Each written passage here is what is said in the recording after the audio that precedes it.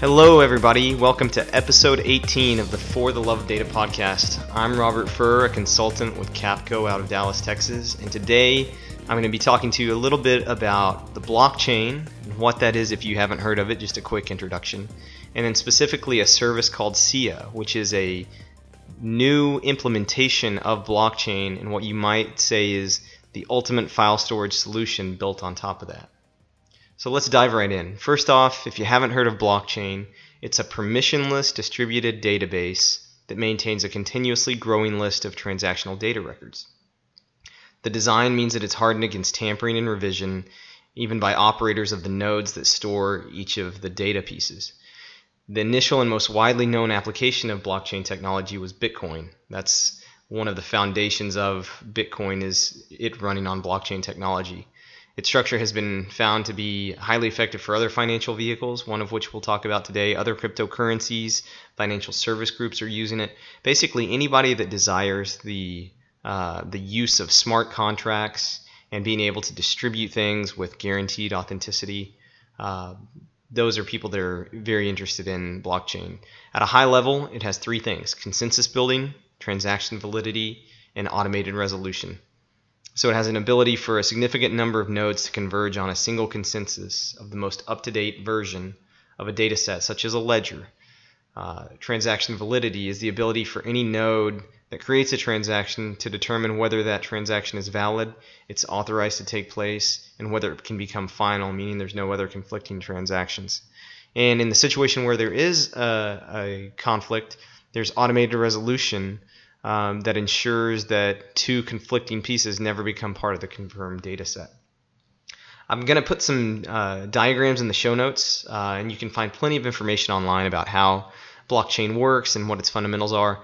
But at its core, each block contains a timestamp, which is when the block was found, a reference to the parent, which was the previous block, and it has a hash that lets you delineate where it came from. It has something called the Merkle root, or the transaction root. This is a reduced representation of the set of transactions that are confirmed within that block. So it could be a hash of sub-hashes of multiple transactions within it. You've got to have at least one transaction within it. Any other ones after that are optional. The target is the difficulty of finding a new block, and that's updated after a certain amount of blocks when a difficulty reset occurs. And then you have the block's own hash. Above all of the other header items, all of the above things that I just mentioned, except the transaction data itself, gets hashed back into the block hash, which is proof that the other parts of the header have not changed. And that right there is what becomes the parent of the next succeeding block. So every block leads to the next one, and when you distribute all of these out in multiple nodes, each node can tell whether someone tries to tamper with any piece of it. I've got another graphic in the show notes that shows basically if everybody's on a high block, say 91 or 100, and someone tries to go back in and alter another block before that, because new blocks are always coming on, in order for them to do that, they would have to alter every single block after them, and they would have to have a way to do it before everybody else finished just that one next block. So it's I know I kind of hit that pretty quickly, and it's really hard to imagine it without seeing a diagram.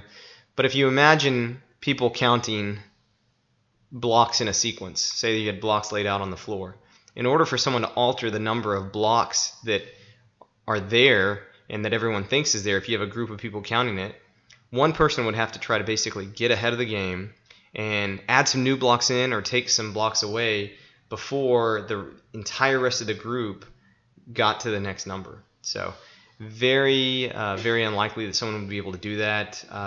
It goes into how many people control what percentage of the compute behind the blockchain, and there's a lot of details. I'm not really going to go into an incredible amount of detail on this, because I really just wanted to hit the fundamentals of what blockchain is. But again, if you have questions on that, hit me up at fortheloveofdata.com or on Twitter at loveofdata. I'd be happy to talk about it more with you. And today, what I really want to dive into a little bit deeper is a new implementation that uses blockchain technology. It doesn't use Bitcoin, but it's called SIA. And SIA is a decentralized network that is built around the concept of file sharing using blockchain to store your information, and also using blockchain to run a cryptocurrency that you use to pay for that storage. So it's a decentralized network that places encrypted pieces of your data on dozens of nodes. Their goal is to be the fastest, cheapest, most secure storage solution and compete with the likes of AWS, Google Cloud Platform, Azure.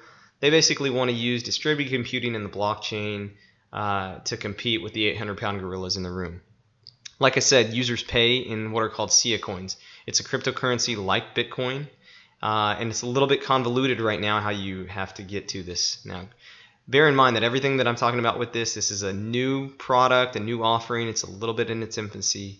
But if you wanted to get files stored in this decentralized network today, you would have to take dollars or other currency, transfer it into Bitcoin, then exchange that for SIA coin, and then you can place SIA coins into your wallet on their, basically on your account on SIA, and then you can upload files. And there's a charge for the amount of storage that you have, as well as the bandwidth whenever you download it. Some other things to note about this is built on open source technology. You can actually go out to GitHub. I'll have that link in the show notes, and you can see the source of what they've built. The folks that started it are two guys named David Vorick and Luke Champine, and it was started through a VC-backed company in Boston called Nebulous Inc. That's what they're running as. It's got origins all the way back to a 2013 conference at MIT called Hack MIT. One other interesting thing to note about this, as I was researching blockchain, is when Bitcoin first came out, blockchain started using CPUs and letting people mine coins with that, and then people moved to GPUs because of higher processing. Now a lot of people are moving to what are called ASICs, which are application-specific integrated circuits. And these are purpose-built integrated circuits. You can build them for various different things. They're not a general multi-use device like a GPU that can actually be kind of tailored to do many different things, but they are very specifically made for mining. Some of them are proprietary, and they're faster and less vulnerable to attacks that GPUs are vulnerable to. I've got a link to one of the blog posts from the SIA founders, because there was actually some controversy when they chose to do this. They started out letting people use GPUs, and then they moved to ASICs. And they basically said they wanted to do that to set the platform up for success. But the end result is people that had been mining with GPUs were not able to do so in the same capacity that they were before. So a lot of people felt kind of cut out from it. The founders have created a company called Obelisk to make an ASICs device specific to their network. I believe that you can use other ASICs, but the ones that they have through Obelisk, they're about $2,500 per machine.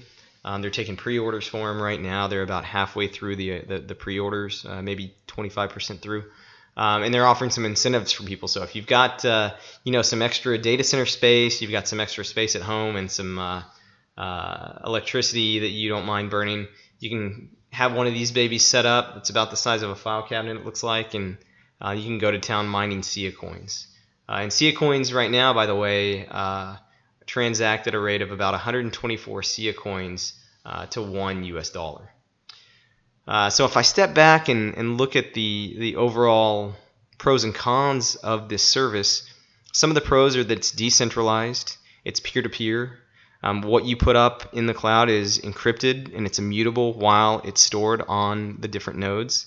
And hosts can earn money by renting free space to renters. So if you've got a computer at home and you've got a lot of capacity on it and you don't use it very often, you could say, and you've got a really strong fiber connection to your house or something, you could say, hey, I want to offer being a host. I'm going to start running this program.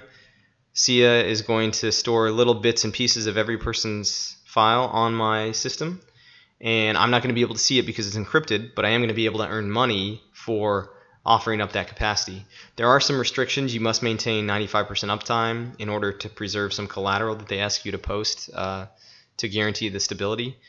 But the point of this is people get distributed file sharing from a community of nodes, all of which are decentralized. Nobody can see exactly what is in any file because no one has the whole file and no one has the ability to unencrypt it because it's encrypted as it leaves your machine through the upload agent.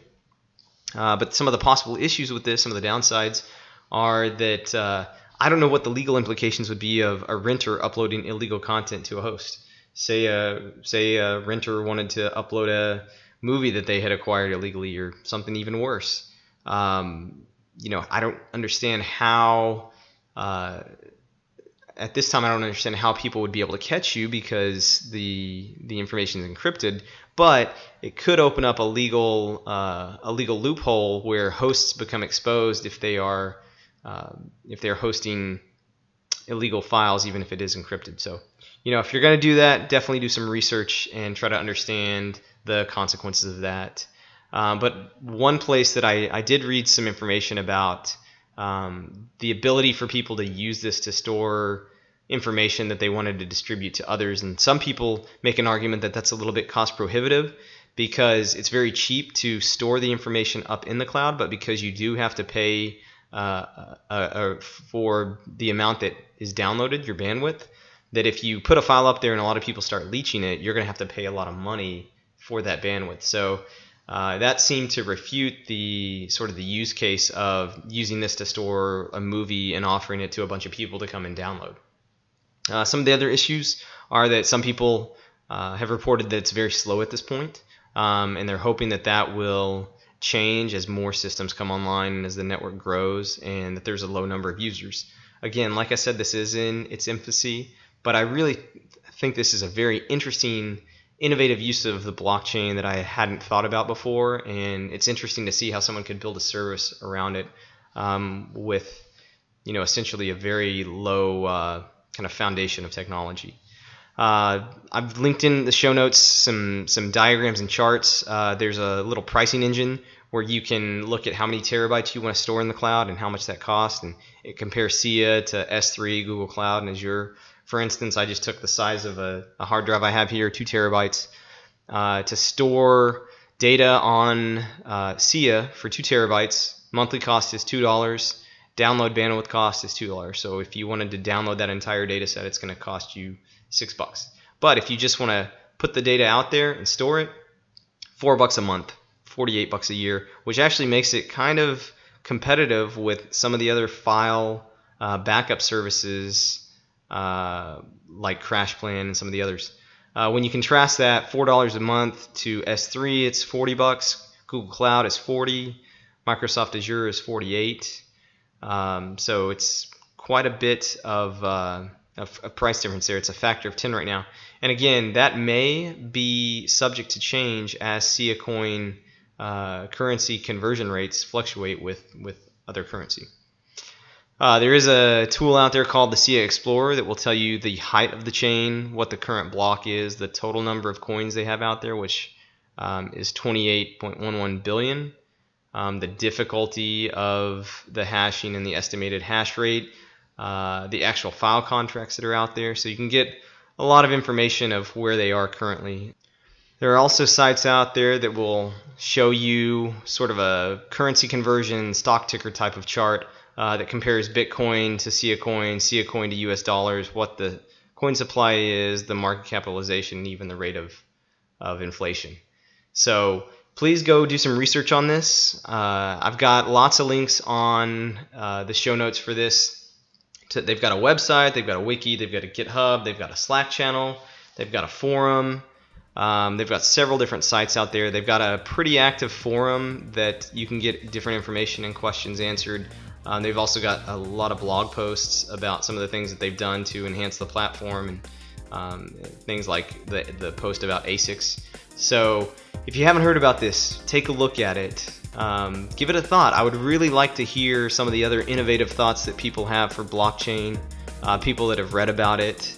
You can read a lot about it being used in financial services, insurance companies, and we've actually got some point of views at Capco that talk about that a little bit. But I would really love to hear from some people out there. So please tweet at me at on Twitter at loveofdata. Go to the website fortheloveofdata.com and leave me your comments, or just shoot me a note. I would love to hear about other topics that you're interested in hearing about in the future, your thoughts on this, and just anything that you find interesting about data in general.